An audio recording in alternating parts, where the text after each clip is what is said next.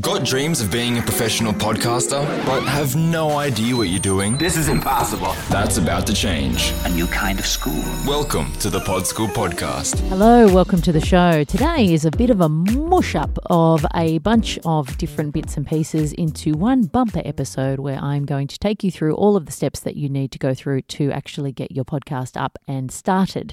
So there are lots and lots of things that you need to get done before you can actually call yourself a podcaster, and that's before you've even started recording the actual episodes. But before we get to that, I should mention that my online podcasting course is currently open for enrollment. So if you are keen to get your podcast started and you need a little help, then just head to podschool.com.au and you will find all of the details on how to enroll, and I can take you all the way through these exact steps so you don't have to do it alone.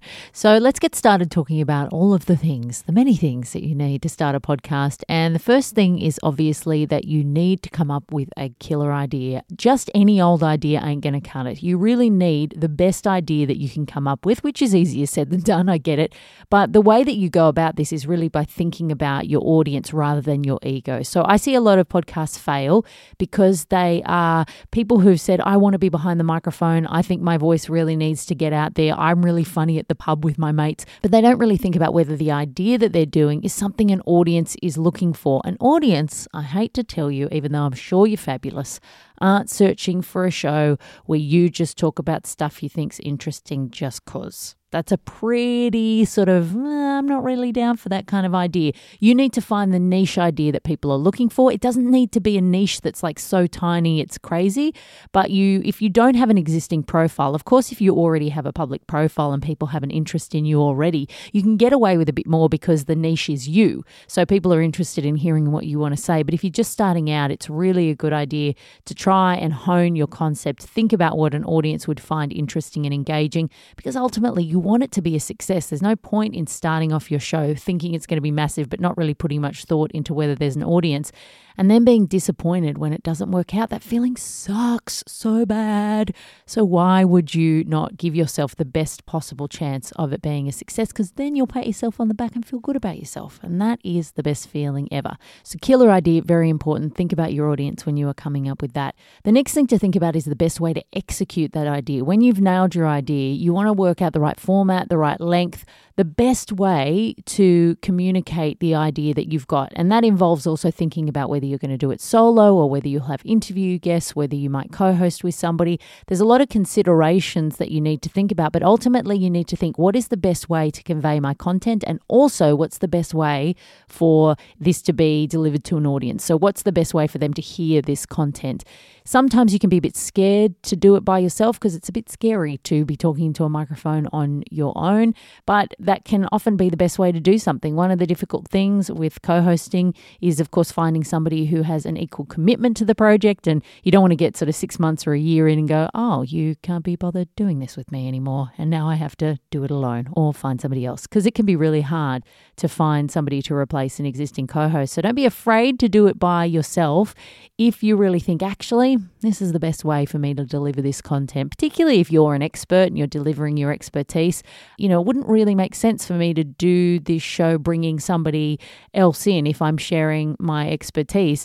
But of course, if you're just starting out, it can be a bit scary. But just practice before you go live if you're afraid to present by yourself, and that can make you feel much more confident when you actually press publish. So we've got the killer idea, the format, the length. Then you have to work out when you are going to release it. Is it going to be a monthly show, a weekly show, an everyday show? Eek, I'm scared. That is a lot of work.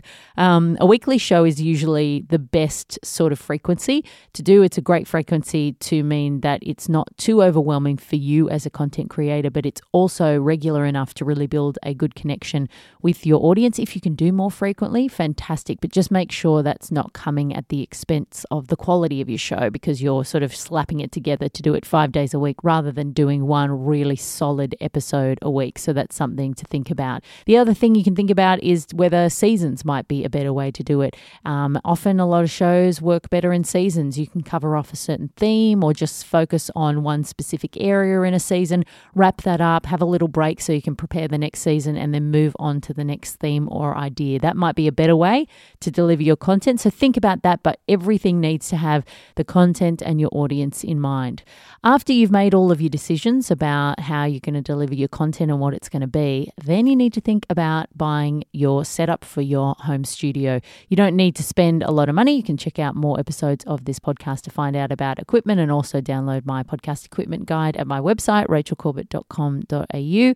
You just need to really think about audio quality. That isn't expensive. You can buy some great stuff for cheap, but you can't not think about the quality of the audio of your show because it is very important if you want it to be a success. So buying your equipment, and that can be as simple as just getting a microphone and maybe working out what audio editing software you want. If you're just going to record directly into your computer, then all you need is a USB mic and a piece of audio editing software, and that can be a free software like Audacity. So those are the decisions that you need to make so that you can start to set up your home studio and get ready to start recording. Then, of course, you need a logo. So the logo design part of things can take a little bit of time. Even if you are designing it yourself, I tell you, you can really get lost in the quagmire of changing fonts and colours. And you can think you're nailing something and then you'll wake up the next day and go, I don't like the look of that anymore. And if you're working with a designer, you just often don't know what they're going to come back with. So it might take a bunch of edits to get to the point you've got something you really like. But it is important to have a logo that really pops. Of course, you can change it, update it later on as the season goes on or as your episodes go on. But ideally, you don't want to launch with a logo that you're not proud of or that you don't think people are going to be interested in, because you're starting off with that first impression with your show and you want people to think, oh, it's really cool, it looks awesome, I want to check it out. And you're more likely to get more audience in the door if you've got a logo that entices them and interests them. So you've got to spend some time thinking about that as well. We haven't even started recording episodes and we've already gone through a lot. Now it's time to think about your intro and outro music. So you do need that at a minimum on the start and the end of your show to make it sound professional. You don't need to get a really highly produced intro and outro with voiceover and all that stuff. Of course you can, but that's not 100% necessary, but at least music is, because you want to have that audio brand for your show. You want it to set the tone of your content and you want it to just have that little bow on it that makes it sound super profesh. Again, like the logo, I mean, you could lose your life in music websites. And make sure that you buy production music too, that is pod safe, so that you can use in your podcast and you've got the licensing rights and nobody's going to be knocking on your door with their lawyer saying, yoo-hoo, can you take Beyonce's music off your podcast? Very important to have licensed music on your show so you don't get in trouble, because nobody wants to get in trouble and start taking off old episodes. So think about the tone of your show, what kind of vibe you want to set up when people listen to it, and really trawl those sites and try not to pick the most obvious ones. Like if there's a list of most popular songs, they're most popular because most people have them. So try and go a little bit more obscure so you haven't got the same music as another show. After that, you'll need to choose your podcast host. And of course, I say after that, but really all of these things can happen simultaneously or in whatever order you wish, although it's probably a good idea to nail your idea and format and things before you get into the nitty-gritty, because you want to make sure you've got the right idea for your show rather than buying a whole bunch of equipment and then going, I don't really know that I can come up with something here. Not the right way to do it.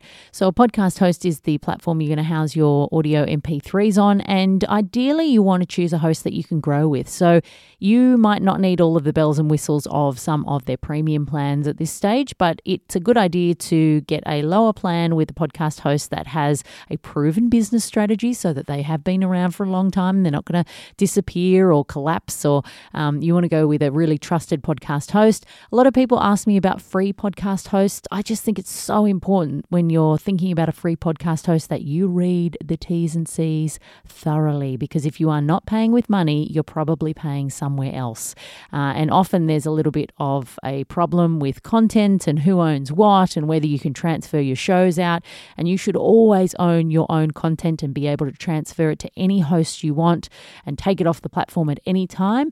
And that's what happens on a paid platform, but often on free platforms, the T's and C's are a little tricky. So make sure you are across all that.